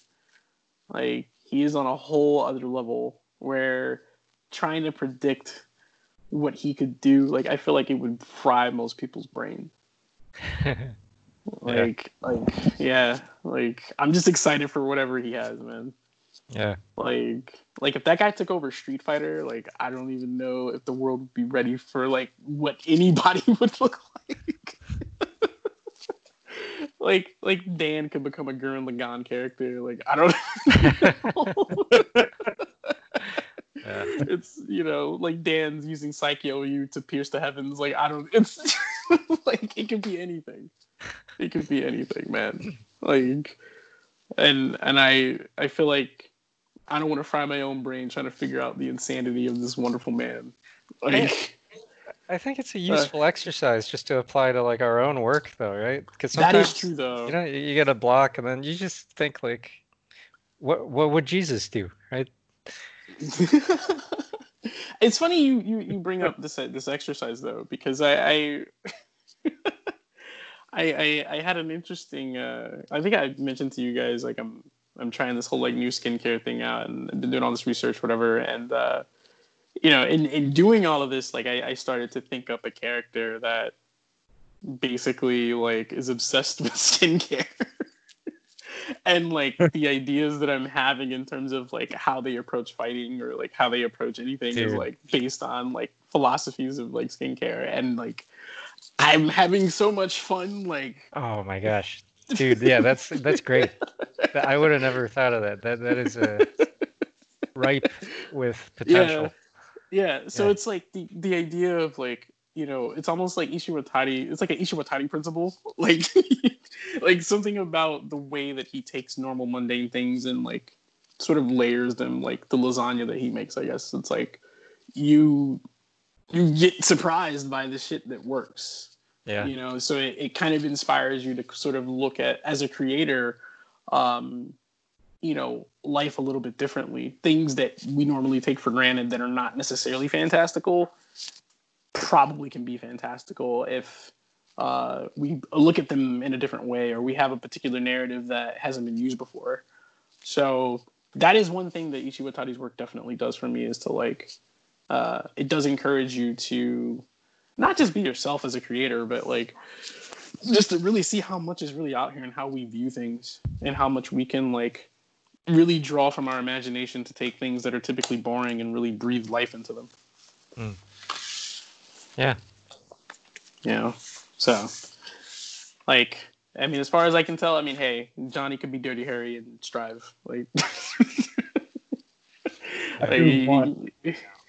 now I'm probably not going to be happy unless he's in the game. No, I mean, he has to be. That's the reason that I feel like I need to have a sword fight. Yeah, no, it's just like it's almost like the foundation is already there, and we're just waiting for, to hear his voice like in game, or to see the glimmer of his glasses shine across the screen, and then soon it's like, because you wouldn't even have to show Johnny right away. You could literally just show his shades on the ground or something. Yeah. And it would be enough. You'd be like, oh my God. Or his shoes. Because I would be the type of person to recognize the shoes and be like, holy shit, that's Johnny. Yeah. Hey. Well, I doubt that they thought about it this way, but they just introduced two characters that are generally slower moving. I wonder if the next set of characters are going to be much faster. That's possible. Because right now, as it stands, I think, Chip is probably, at least initially, like design-wise, Chip is probably one of the fastest within the cemented roster already. Yeah. So, like, it's possible that they could be introducing, like, Jam or somebody, like, on that level. Because I feel like the returning cast is going to be a lot of the original characters. And then there's going to be newer ones, like, peppered in. But, like, because they just introduced Nagoriyuki, which was, everybody was waiting for that. Yeah. Leo's a returning sort of legacy character at this point. So I feel like he's an Exerd, though. I mean, he's definitely not an original character. I mean, he's not original. Yeah, that's true. He's Exerd. Like he's new and he's newish. So we might see like an older character in the trailers. We might see Jam. I mean, at this point, I feel like a lot of the returning characters, if they're not dead, like will probably like show up. I'm not sure if Anji is still alive or anything. Like I don't know if like he didn't. That would make be it kind of into cool. Exerd. I don't think he made it into Exerd. So I mean, hey, he could be. You never know. I mean, I kind of liked Anji. I thought he had a cool playstyle. You know, like that would be somebody that would, I think, translate in an interesting way potentially in Strive. Like to me, I don't think there was a play style like his until he showed up in Guilty Gear. And he was pretty unique. So original, right? Like just the weird bouncing attacks. Like you block it and then something else like. Yeah. Yeah. Like he he would be an interesting addition to Strive. I feel. Yeah.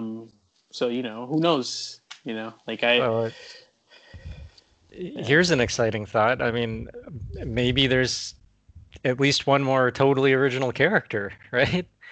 That would be cool. I would be gosh. completely okay with that. Like, yeah, I mean, probably. All I know is I want to see the animations of Bedman in Strive. Just for visual purpose. I just want to see how ridiculous they make Bedman. Oh my gosh. If they put him in Strive. Because he is a visual masterpiece in Exerd. Yeah. Just staring at idle animations, I mean, who would have thought that Bedman could have been a fighting game character? Like, who would have thought? So, yeah. I'd enjoy seeing I Know Where Abba as well. Oh yeah. Oh, dude, Abba in this game, man. They better do something about the damage though, because as it stands right now in the current engine, Abba would be killing people with 4 hits. Abba would be killing people she would be microwave victory, dude. She would be just who won the tournament again? Another Abba player. Oh, okay. She hits hella hard. So, but I would love to see her design though, in Strive though. That would make me super happy. But then again, I mean, I would want a Marvel versus Capcom game done in that. But that's another story. It's a whole other thing. But here's quite a few games too, right? Mm-hmm. Could be possible. Yeah, that's true. I mean, it's a crazy world right now. I mean, like I said, that roundtable discussion that happened recently, everybody was coming together, and it's who knows what else has been talked about that we don't have any sort of evidence of. Who knows who could be in Strive at this point?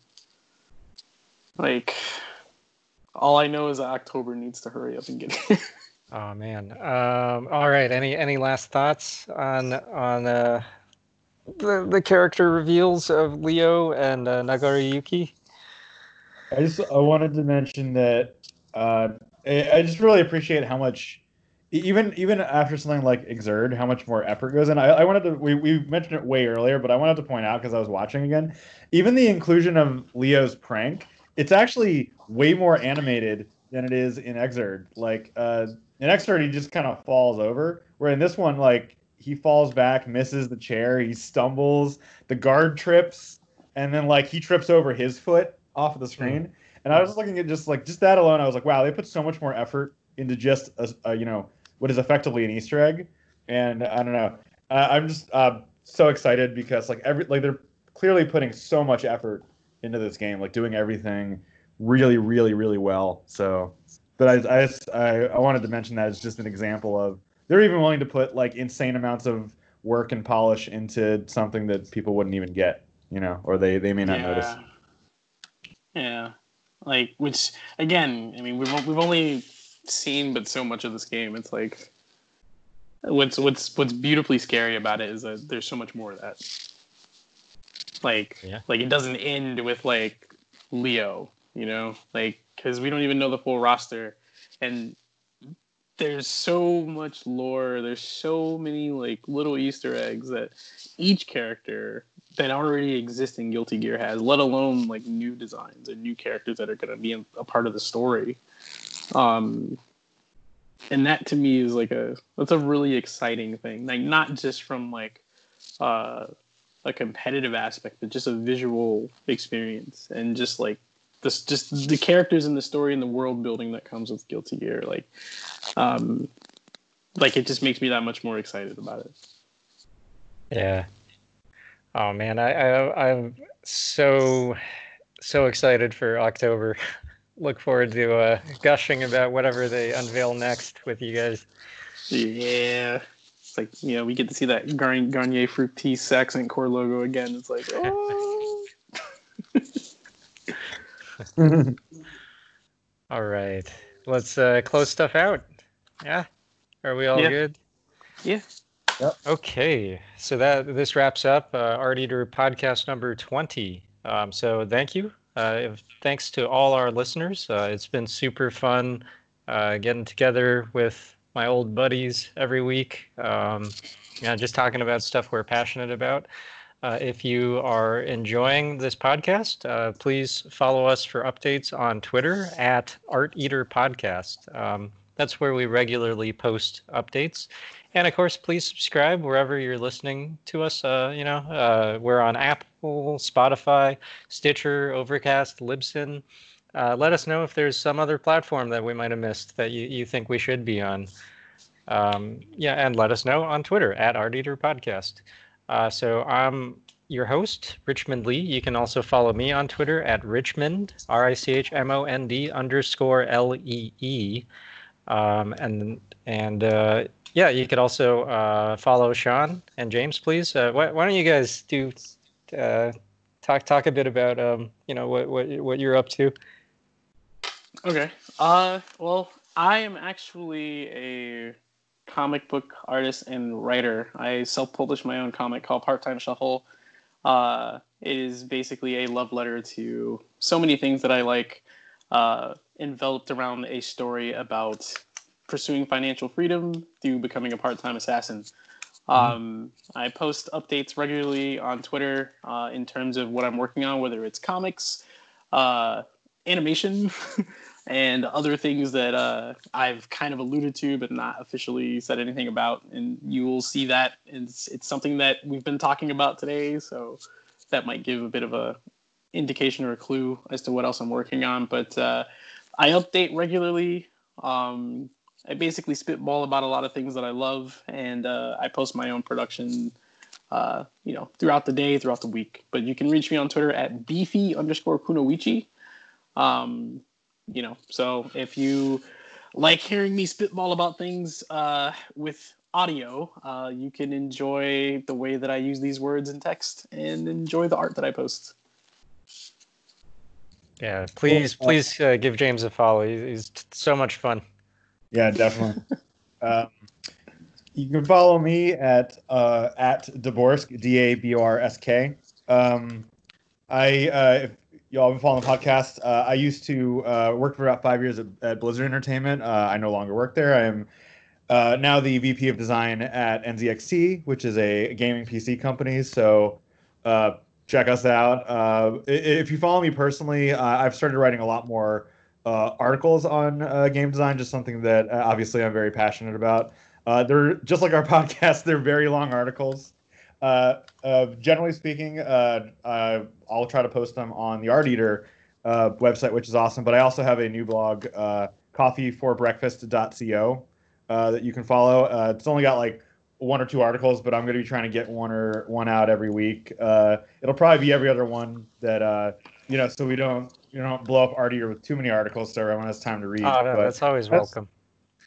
So that's generally what I'll be doing. But of course, you can follow me there, and I also have a Twitter that'll be Coffee for Breakfast as well, but I'll post that. So yep, that's me.